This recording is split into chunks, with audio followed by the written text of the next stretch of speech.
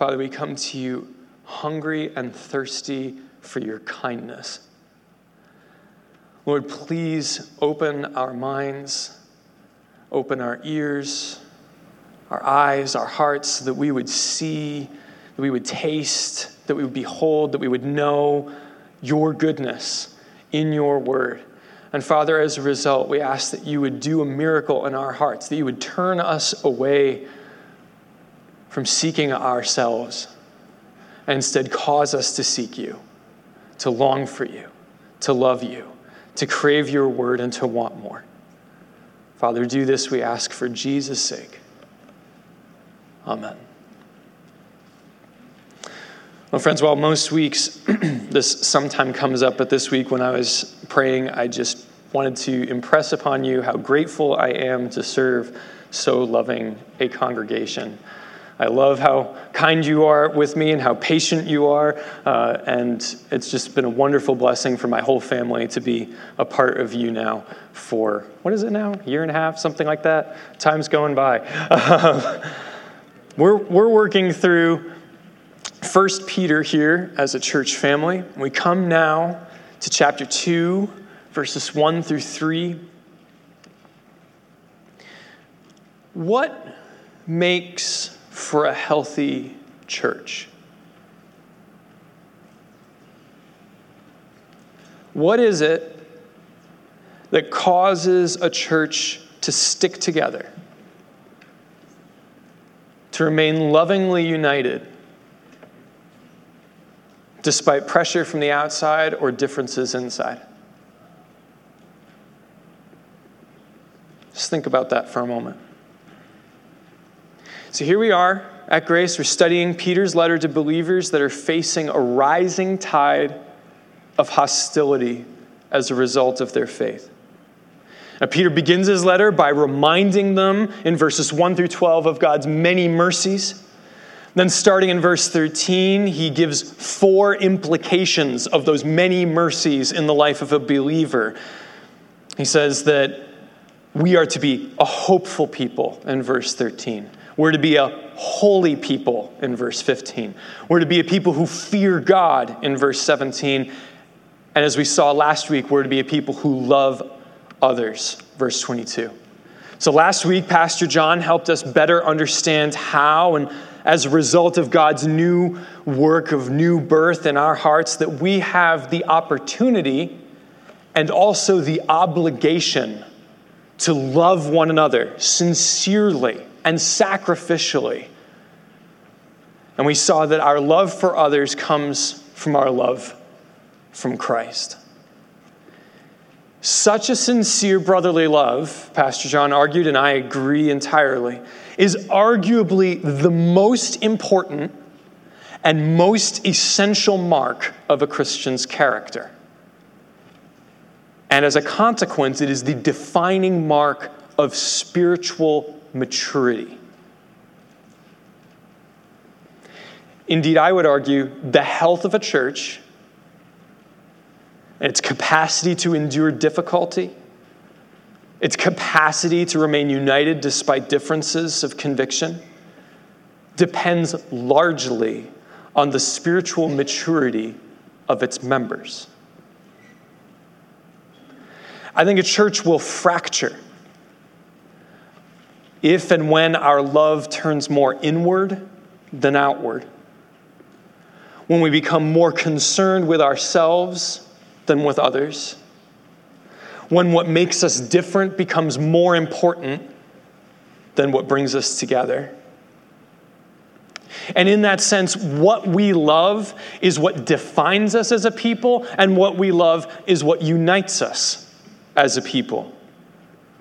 You could say that love is essential to Christian unity. And you would say that what we love is essential to Christian identity. You need love for Christian unity. What you love defines who you are. In a Christian community, it is our love for God, which is revealed and defined by His Word, and our love for others that flows out of that defines, unites, and sustains the church. even in the face of hostility and persecution. So the question that comes as a result of this is, if what causes a church to stick together, if what's a mark of a healthy church is significantly the spiritual maturity of its members, then what is spiritual maturity? Well, spiritual maturity is not the same as moral perfection. Now, some of us might assume that it is. I believe one teacher likes to say it this way: it's not your perfection, it's your direction. This is why Peter in this passage describes spiritual maturity in terms of growth. You can see that, and if you've got your Bible, I encourage you, look with me, chapter 2, and you'll see it in verse 2, where he says, like newborn infants, long for the pure spiritual milk, that by it you may grow up into salvation. Now here, he doesn't mean that they have not been truly or really saved until they attain some kind of moral perfection. Some of us may have grown up being taught that, and there are branches of the Protestant church that still teach that there's not a full sense of salvation until you achieve either a second work of grace or a second experience of baptism or a second kind of infilling that brings you to a point. That's not what Peter's talking about here. He doesn't mean that they've not been truly or fully saved until they attain a kind of perfection. He means that God's work of salvation is more fully realized, more fully revealed as we grow up or as we mature spiritually. Here's an analogy. See, when a person is born, they're no less a person than when they turn 40, right? But you don't see who they are yet. As they grow and as they mature, you see more of who they are. They mature as a person. So that's the same idea here. Our faith in Christ marks the beginning and not the end of our maturity or our completion in Christ. The work has only just begun. We need to grow up into the gospel of Jesus Christ. In this passage, Peter wants to encourage us to grow up into spiritual maturity. He wants us to choose to let go of old ways of thinking and feeling by embracing a new dependence and delight in God and in His Word. And so our main idea today for our study, grow in grace. Taste God's kindness, crave His Word, and love His people. Grow in grace. Taste God's kindness, crave His Word, and love His people. We're going to take those ideas that I just listed out in reverse order.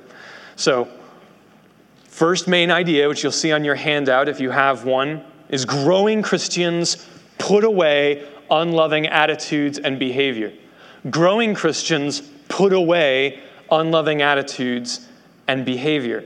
So look with me at verse 1. The apostle says, "So put away all malice, and all deceit and hypocrisy and envy, and all slander." The Greek word translated put away here in the ESV means to set aside. It's what the people who stoned Stephen did with their coats. Or it's what we see in Hebrews 12, verse 1, where the author says, "Therefore, since we are surrounded by so great a cloud of witnesses, let us also lay aside every weight," so every obstacle, "and sin, which clings so closely, and let us run with endurance the race that is set before us." So these are things you take off so that you can do something else. It's a common New Testament picture of what it means to deliberately set aside an old way of life so that we can grow in grace. Now, the first word here, so, which means therefore, connect this verbal idea. Pastor John used the word last week, so I'm going to use it now. Participle. That's what putting away is. It's a verbal idea. It's a participle. The word so, which is therefore, connects that word back up to verse 22 in chapter 1, which was the command we examined last week. Love one another earnestly from a pure heart.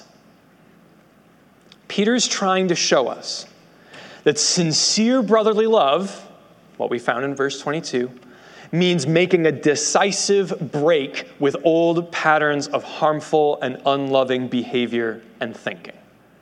Sincere brotherly love means making a decisive break with old patterns of harmful and unloving behavior and thinking. Someone who has been born again through the power of God's word is someone who chooses every day to put away all malice, to put away deceit, hypocrisy, envy, and slander. To grow spiritually then means that we must not wait for sin to simply wither up on its own. If you leave the weeds in your garden and you don't do anything about them, they don't just die. They multiply. And Peter's telling you the exact same thing in the soul of your heart. You can't just assume that because you've been born again, that the weeds of sin are going to just choke, starve off, and die on their own. You need to get into the garden soil of your heart and root out those sins. Or in this illustration, you need to go into the wardrobe, the closet of your old attitudes and behaviors, and start pulling clothes off the rack that don't have any place belonging there anymore. When Benedictine monks would join a monastery, they would have their freedman's clothes, their clothes that they wore before they became a monk, and they would keep those clothes on the premises. And the point was that every single day the monk had to choose. I could go back to my old way of life, and I could just go and get my old clothes, and I could leave, and I could go back to the way I was before. Or I could choose today to embrace my calling. A Christian every day rises up and chooses, I'm going to follow Christ as best as I may. And the way that we do this is one of the things that we need to do is to reject unloving attitudes and behaviors. The first of which is malice. He says, remove all malice. Malice is first a sin of the heart. It's defined as a feeling of hostility or strong dislike against someone else. It means to harbor anger and bitterness deep in your soul. It means to wish harm on someone else. Consequently, malice is closely related to and even breeds deceit, hypocrisy, and envy. So that's the next cluster. And you'll notice that each of these clusters are broken up by the word all. So all malice. There's no exception. There's not some kind of malice that is acceptable for a Christian. Christians can hold on to these kinds of malice. Or it's okay sometimes for a Christian to be deceitful. Or it is acceptable for a Christian periodically to slander someone. All malice, all deceit. So deceit and hypocrisy and envy. The word for deceit, dolos, comes from the root meaning to bait a hook. It's what a fisherman does. He deceives the fish. He puts bait and hides the hook in the bait. So that when you bite that, you suddenly discover that what you thought was dinner has made you dinner. And that's what deceit is. It's to use treachery and cunning to harm someone else by distorting reality, right? It's what the chief priests did to Jesus. In Matthew 26, verses 3 and 4, the chief priests and elders, quote, plotted together in order to arrest Jesus by stealth, deceit, dolos, and kill him. This is the opposite of what Jesus did. Just later in this chapter 2, verse 22, Peter will say, Jesus committed no sin. Neither was dolos, deceit, found in his mouth. That means that nothing that Jesus taught had the appearance of something sweet, but which really was there to trick you. And one of the ways Christians can love one another is by imitating Christ. And so we imitate Christ by putting away, putting off all deceit. You can see that in Ephesians chapter 4, verse 25, where Paul says, therefore, having put away, same verb, falsehood, let each one of you speak truth with his neighbor, for we are members of one another.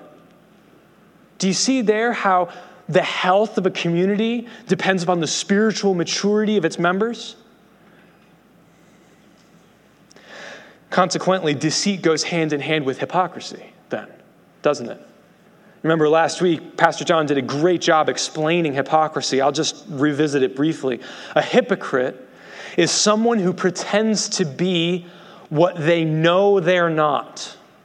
Now, sometimes we say that a hypocrite is a person who says one thing and does another. That's not, at least, the biblical definition of hypocrisy. Falling short of our own ideals is not hypocrisy. Hypocrisy is pretending that we have reached our ideals when deep down we know we haven't.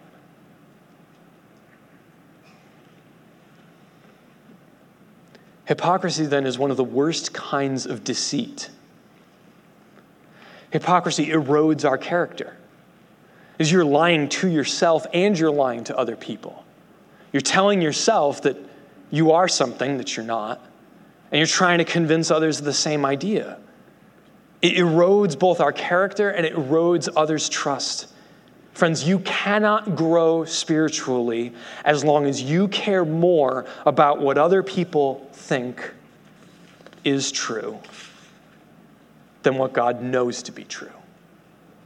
You cannot grow spiritually as long as you care more about what other people think to be true than what God knows to be true about you.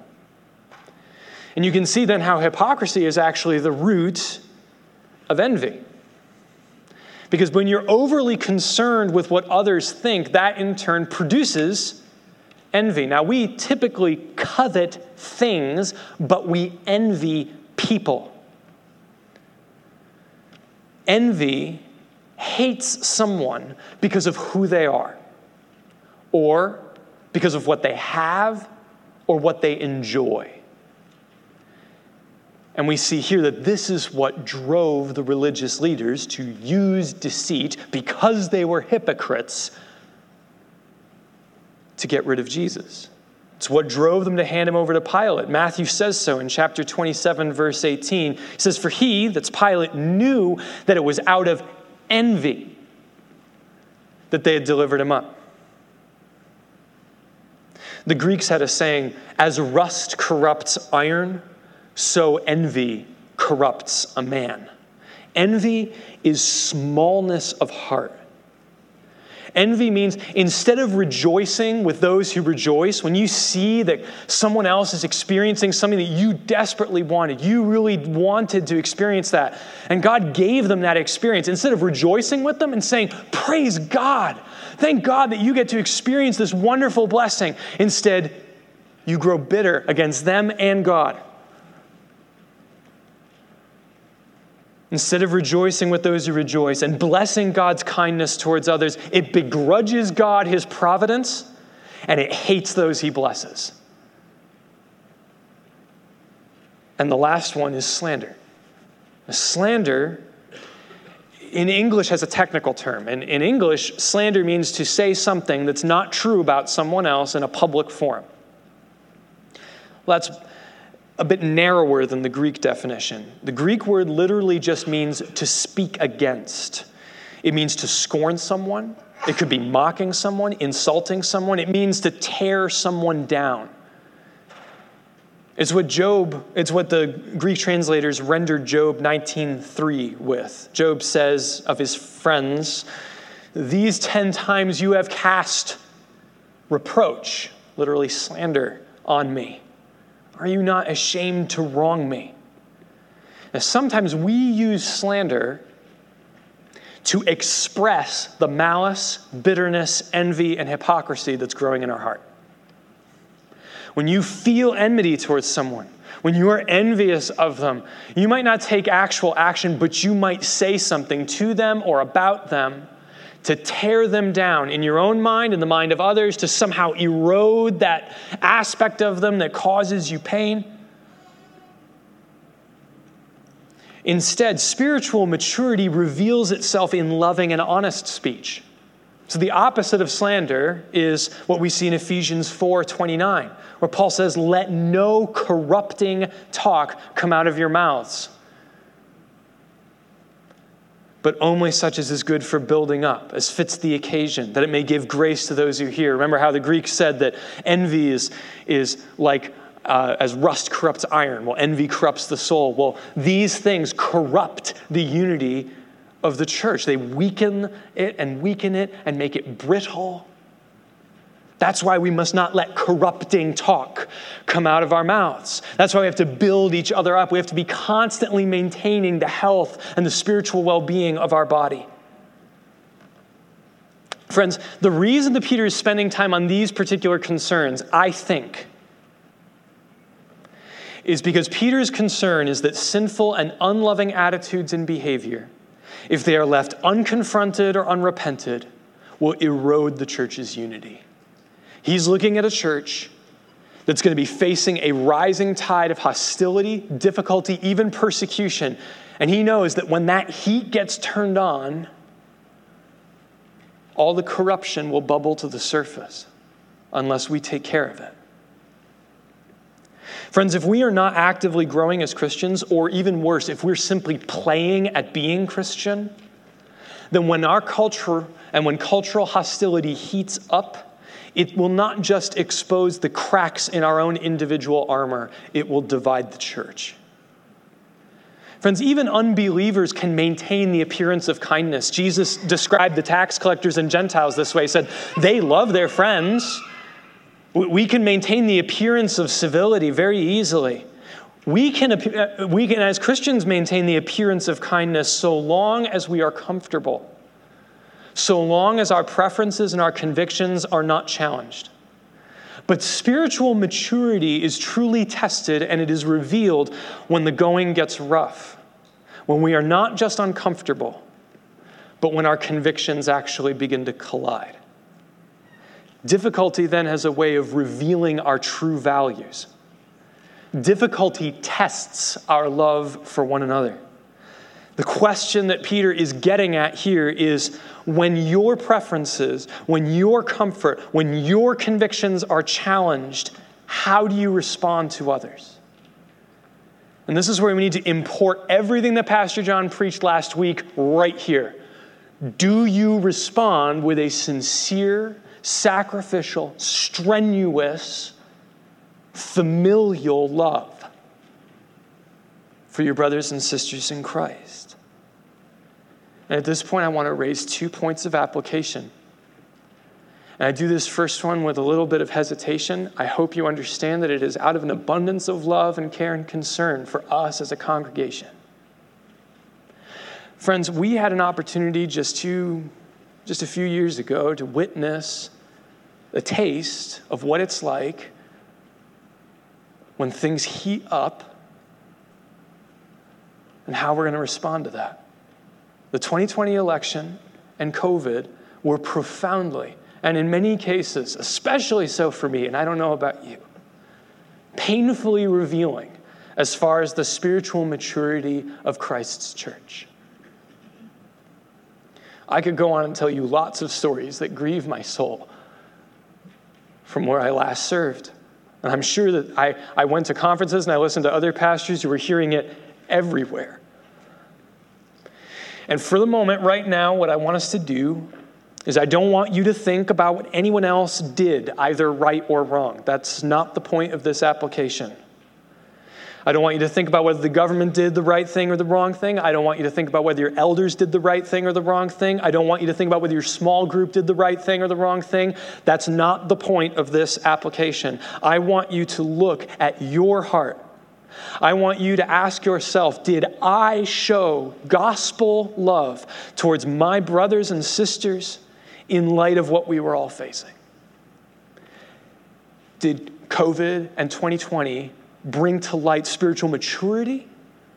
Or did it bring to light malice, deceit, envy, hypocrisy, slander, things that I need to put away for the good of God's people? Ask yourself, was Christ's example as it's taught in his gospel, as it's displayed in his cross, was that what ruled my response to those around me and to those over me? I encourage you to consider asking God prayerfully to help you grow. Because, friends, I don't think, humbly, that 2020 and COVID was just a one and done. It's over. We're not going to face any more cultural hostility ever again. It's not going to get difficult ever again. Good thing we got past that.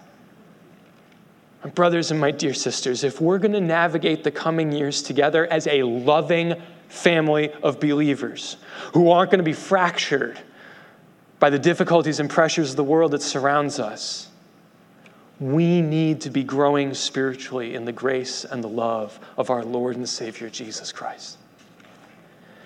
The second application, which flows right out of that, so that was looking backwards. Now I want you to just consider your own heart right now. My wife and I did this on our walk this week. Are you still harboring malice toward other Christians?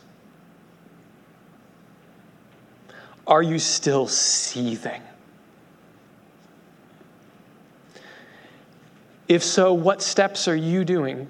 What steps are you taking to repair relationships that you can and to restore gospel-based love? Or, as we look forward to the future, what changes are you hoping to make by God's help so that you and I can offer sincere love towards those that we disagree with? Friends, for love to have space to grow in our hearts, for the love of Christ to survive the harsh climate of hostility that we are finding ourselves increasingly in, we must vigilantly root out every hint of malice. We have to pull out every last strand of deceit. We have to find every root of slander and pull it. So, friends, the putting away that Peter commands us then must be guided by God's word. The way that you and I root out sin, the way that we even find sin in our hearts and lives, we wouldn't know that sin is growing in us until Scripture points and says, see, that thing right there, that's sin. The way you and I root out sin, the way that we renew a hurt conscience, the way that we make our seared consciences come back to life by God's grace is by continually submitting ourselves to God's word.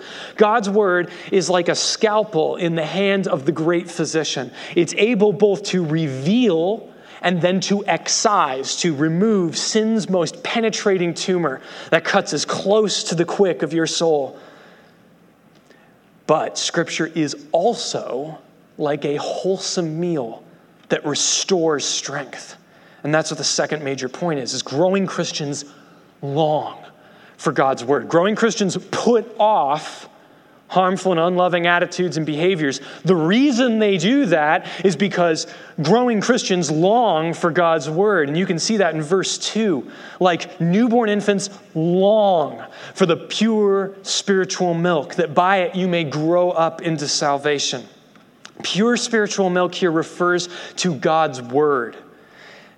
Most translations render the word that they've given as spiritual. The Greek word is logikon, and the reason I'm naming that you'll see in a moment. Logikon means literally to be rational. It's where we get our word logic from.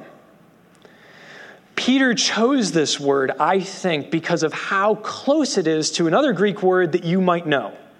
Logos, which means word.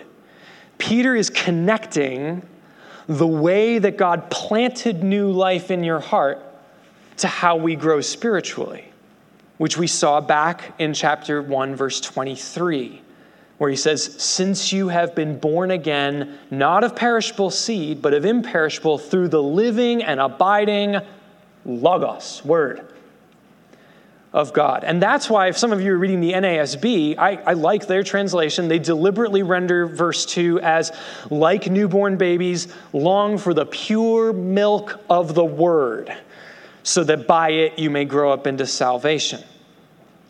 Now, Peter illustrates then how our new faith should grow and mature. And he does it by comparing a believer's thirst for the word to a baby's thirst for milk. So look closely at verse 2. He says, like newborn infants. Long for the pure spiritual milk, that by it you may grow up into salvation. Now, this can be confusing because elsewhere in Scripture, Paul especially criticizes immature believers, saying that they're only fit for milk. And you see that in 1 Corinthians 3, verses 1 and 2. Paul says to them, to that church, "But I, brothers, could not address you as spiritual people, but as people of the flesh, as infants in Christ. I fed you with milk, not solid food, for you were not ready for it." And Hebrews also has a similar passage criticizing immature believers. The difference between these two passages lies in the difference between being childish as opposed to being childlike. Scripture commands us to avoid childish and immature thinking and behavior. Scripture commands us to imitate certain childlike qualities. You'll remember some of them. We're to have faith like a child. We are to be humble like a child. Here, we are to have the appetite of an infant. Peter is urging believers to long for God's word in the exact way that a baby longs for its mother's milk. And friends, what we can tell from this passage is that no one is so mature that they no longer need to be renewed and instructed by the word of God. In this picture, as opposed to Paul's. So in Paul's picture, he says, you're like infants and I need you to grow up. Peter here is saying, no, I want you, no matter who you are, no matter how old you are, mothers, fathers, grandfathers, and grandmothers, all the way down to the smallest Christian infants, all of you, long, like an infant does, for the pure milk of the word. None of us graduate from the school of Scripture. Now, what kind of milk? Well, again, in verse 2, he says, pure spiritual milk. Pure spiritual milk is simply the Word of God, but it is not simple teaching. Peter doesn't just want us to be hungry, he wants us to be discerning, to long, like an infant, for pure milk, uncontaminated milk, undiluted milk. And friends, when children are born, they don't want an Xbox, they don't want an iPhone, they don't want an allowance, they don't want a trip to Disney World. They want milk. And they will wake the house if they don't get it, as I know. So friends, what would contaminated milk be? Well, contaminated milk is teaching that perverts or distorts the essentials of the gospel. It is poisonous milk. It's milk that if a Christian feeds on, they'll die. Think of things like the prosperity gospel. Think of a false Christology like Mormonism, claiming that Christ is a creature. Or like Jehovah's Witnesses, who deny that Christ has divinity. These are contaminated forms of teaching. They might taste a little good at the edge because they've got a lot of moral content to them, but the root of them is poison, and it will kill a Christian. Diluted milk is teaching that's been watered down. It's watered down instruction that can't really do any spiritual damage, but it also doesn't do you any good. You can think of lots and lots of sermons, 10 steps for a healthier marriage. I mean, I'm sure maybe it's helpful, but if it's not rooted in the pure milk of the word, it will do you no spiritual lasting good. That growing Christians crave pure milk is not to say that growing Christians read nothing but Scripture, or that growing Christians avoid any and all topical preaching, or that growing Christians listen only and assiduously to the metrical psalms. No. But because careful instruction in God's word is essential for a growing Christian, growing Christians crave the pure milk of God's word. We'll put up with smoke and lights and sound if we get good feeding at the end. But no number of smoke machines is going to cover over the fact that if you don't give a real Christian the pure milk of the word, they're going to leave unsatisfied. So there's two ways that our longing should be characterized. One is our longing should be intense. Our longing for God's word should go beyond the 90 minutes of a Sunday morning. We should long for it not as something that tickles our fancy, not as something that, this is an interesting thing. Isn't it interesting how this old book handles things? We should think of it as a way of life. Psalm 119, I won't read the whole thing, 14 through 16. The psalmist says, in the way of your testimonies, I delight as much as in all riches. I will meditate on your precepts. I will fix my eyes on your ways. I will delight in your statutes. I will not forget your word. Friends, a football player during timeout is not curious about getting water. He doesn't think or find Gatorade interesting. He finds it essential. He wants it right then. He wants it right now. So our longing should be intense. Secondly, our longing should be intentional. Peter says, long for the pure spiritual milk, that by it you may grow up into salvation. He doesn't want to cultivate a whole bunch of Christians who just want to be nerds about Scripture. He doesn't want to just develop people who have a lot of biblical information in their head, but no spiritual growth in their soul. D. Edmund Hebert writes, the true aim of Bible study is never a mere mastery of its contents, but it's a transforming experience with the Lord who reveals himself in his word. We are not aiming to become mere professors. We are professors of God's word. We do want to grow in our knowledge. We want to understand and study the word of God carefully, but we don't want to be mere professors. We want to be full-blooded disciples. Spiritual strength and endurance is our goal, not bodybuilding. So how could we cultivate such a deep desire? This is a foreign desire to us as sinners. No sinner comes into this world saying, I want to hear more of that book. So how do you cultivate such a deep desire? Where does such a craving come from? Now, friends, while the intensity of our desires will wax and wane across the whole of our Christian life, craving God's word is one of the most basic evidences of new spiritual birth.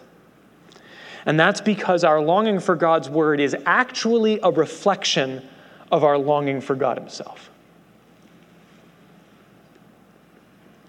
The most basic reason a growing Christian craves the word of God is because he or she has tasted the incredible goodness of God. You won't want more of God's word until you actually know that God is good. Our longing for God's word comes from tasting the goodness of God. Third point, growing Christians feast on God's kindness. Growing Christians feast on God's kindness. Look at verse 3.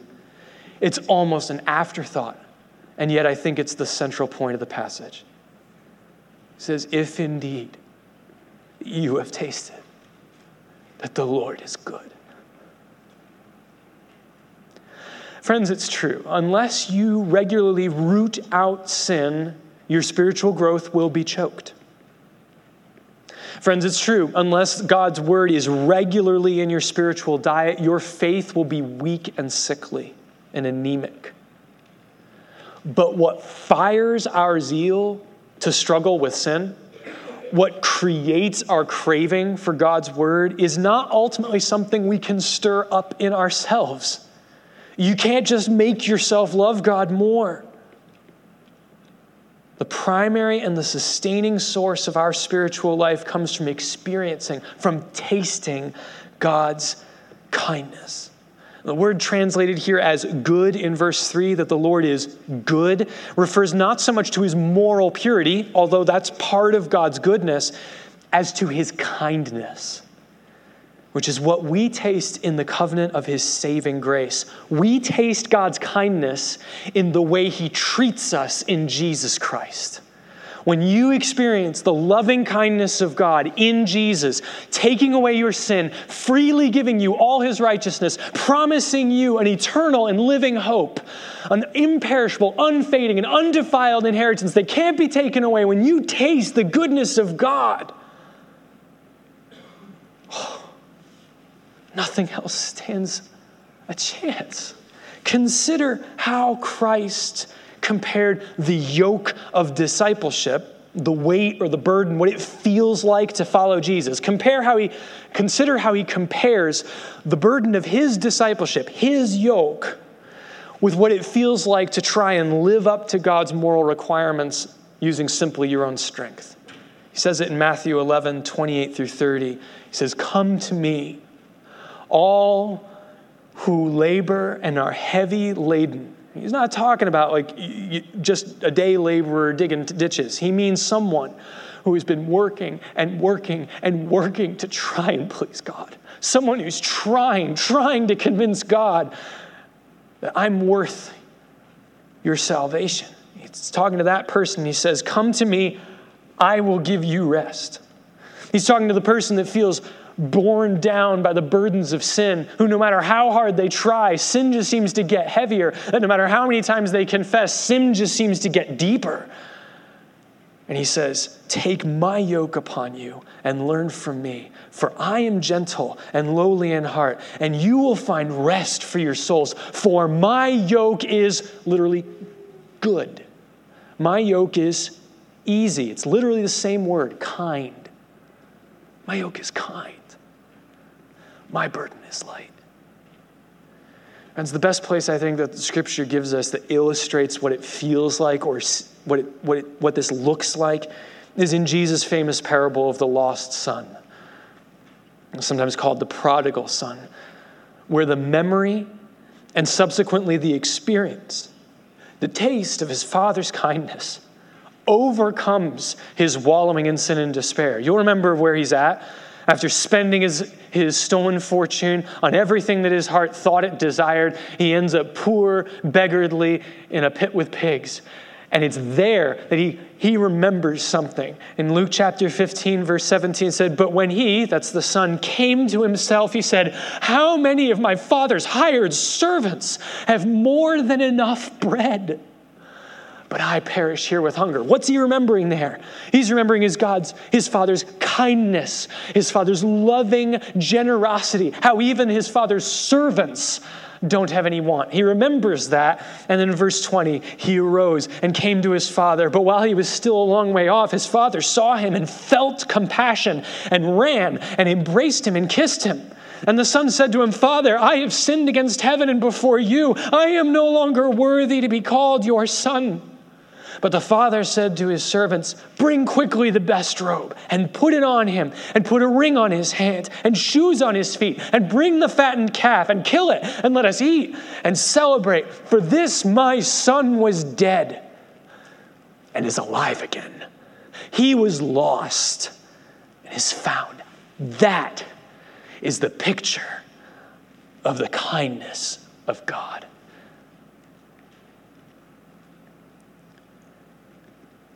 There is no employer that can match that. There is no earthly parent that can match that. There's no career that can match that, no family, nothing but the kindness of God. So 2 brief applications and we'll conclude. 1, don't despise God's kindness. Friends, we need to beware taking God's kindness for granted so as to continue to linger in sin. That's why Peter began saying, "Put off these things and renew your longing for God." Romans 2 verse 4 says, "Or do you presume on the riches of his kindness and forbearance and patience, not knowing that God's kindness is meant to lead you to repentance?" The purpose of God's kindness is to wean us off the world and onto his word. And if you persist in refusing his kindness, eventually it will pass you by. Turn to him. Repent. Trust and believe in Christ for salvation. The second is feast on God's kindness. So don't despise it. Instead, feast on it. Peter knows that anyone who's truly tasted of God's kindness will simply crave more and more. So he wants us to taste God's kindness so we stop relying on our own strength and we learn to rely on God's grace. Friends, rely on God's kindness for the strength and the zeal to obey, not your own will.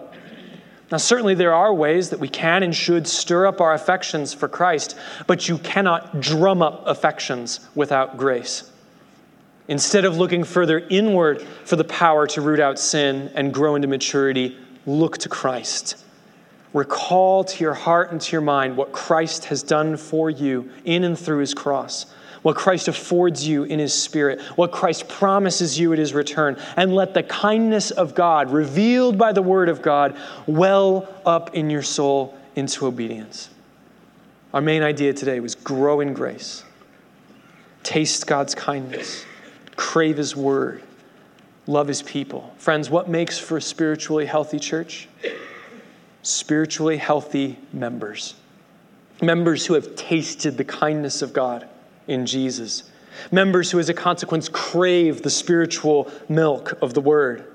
Members who put away malice, deceit, hypocrisy, envy, and slander, and who, as a consequence, love one another with a sincere brotherly affection and grow up into salvation.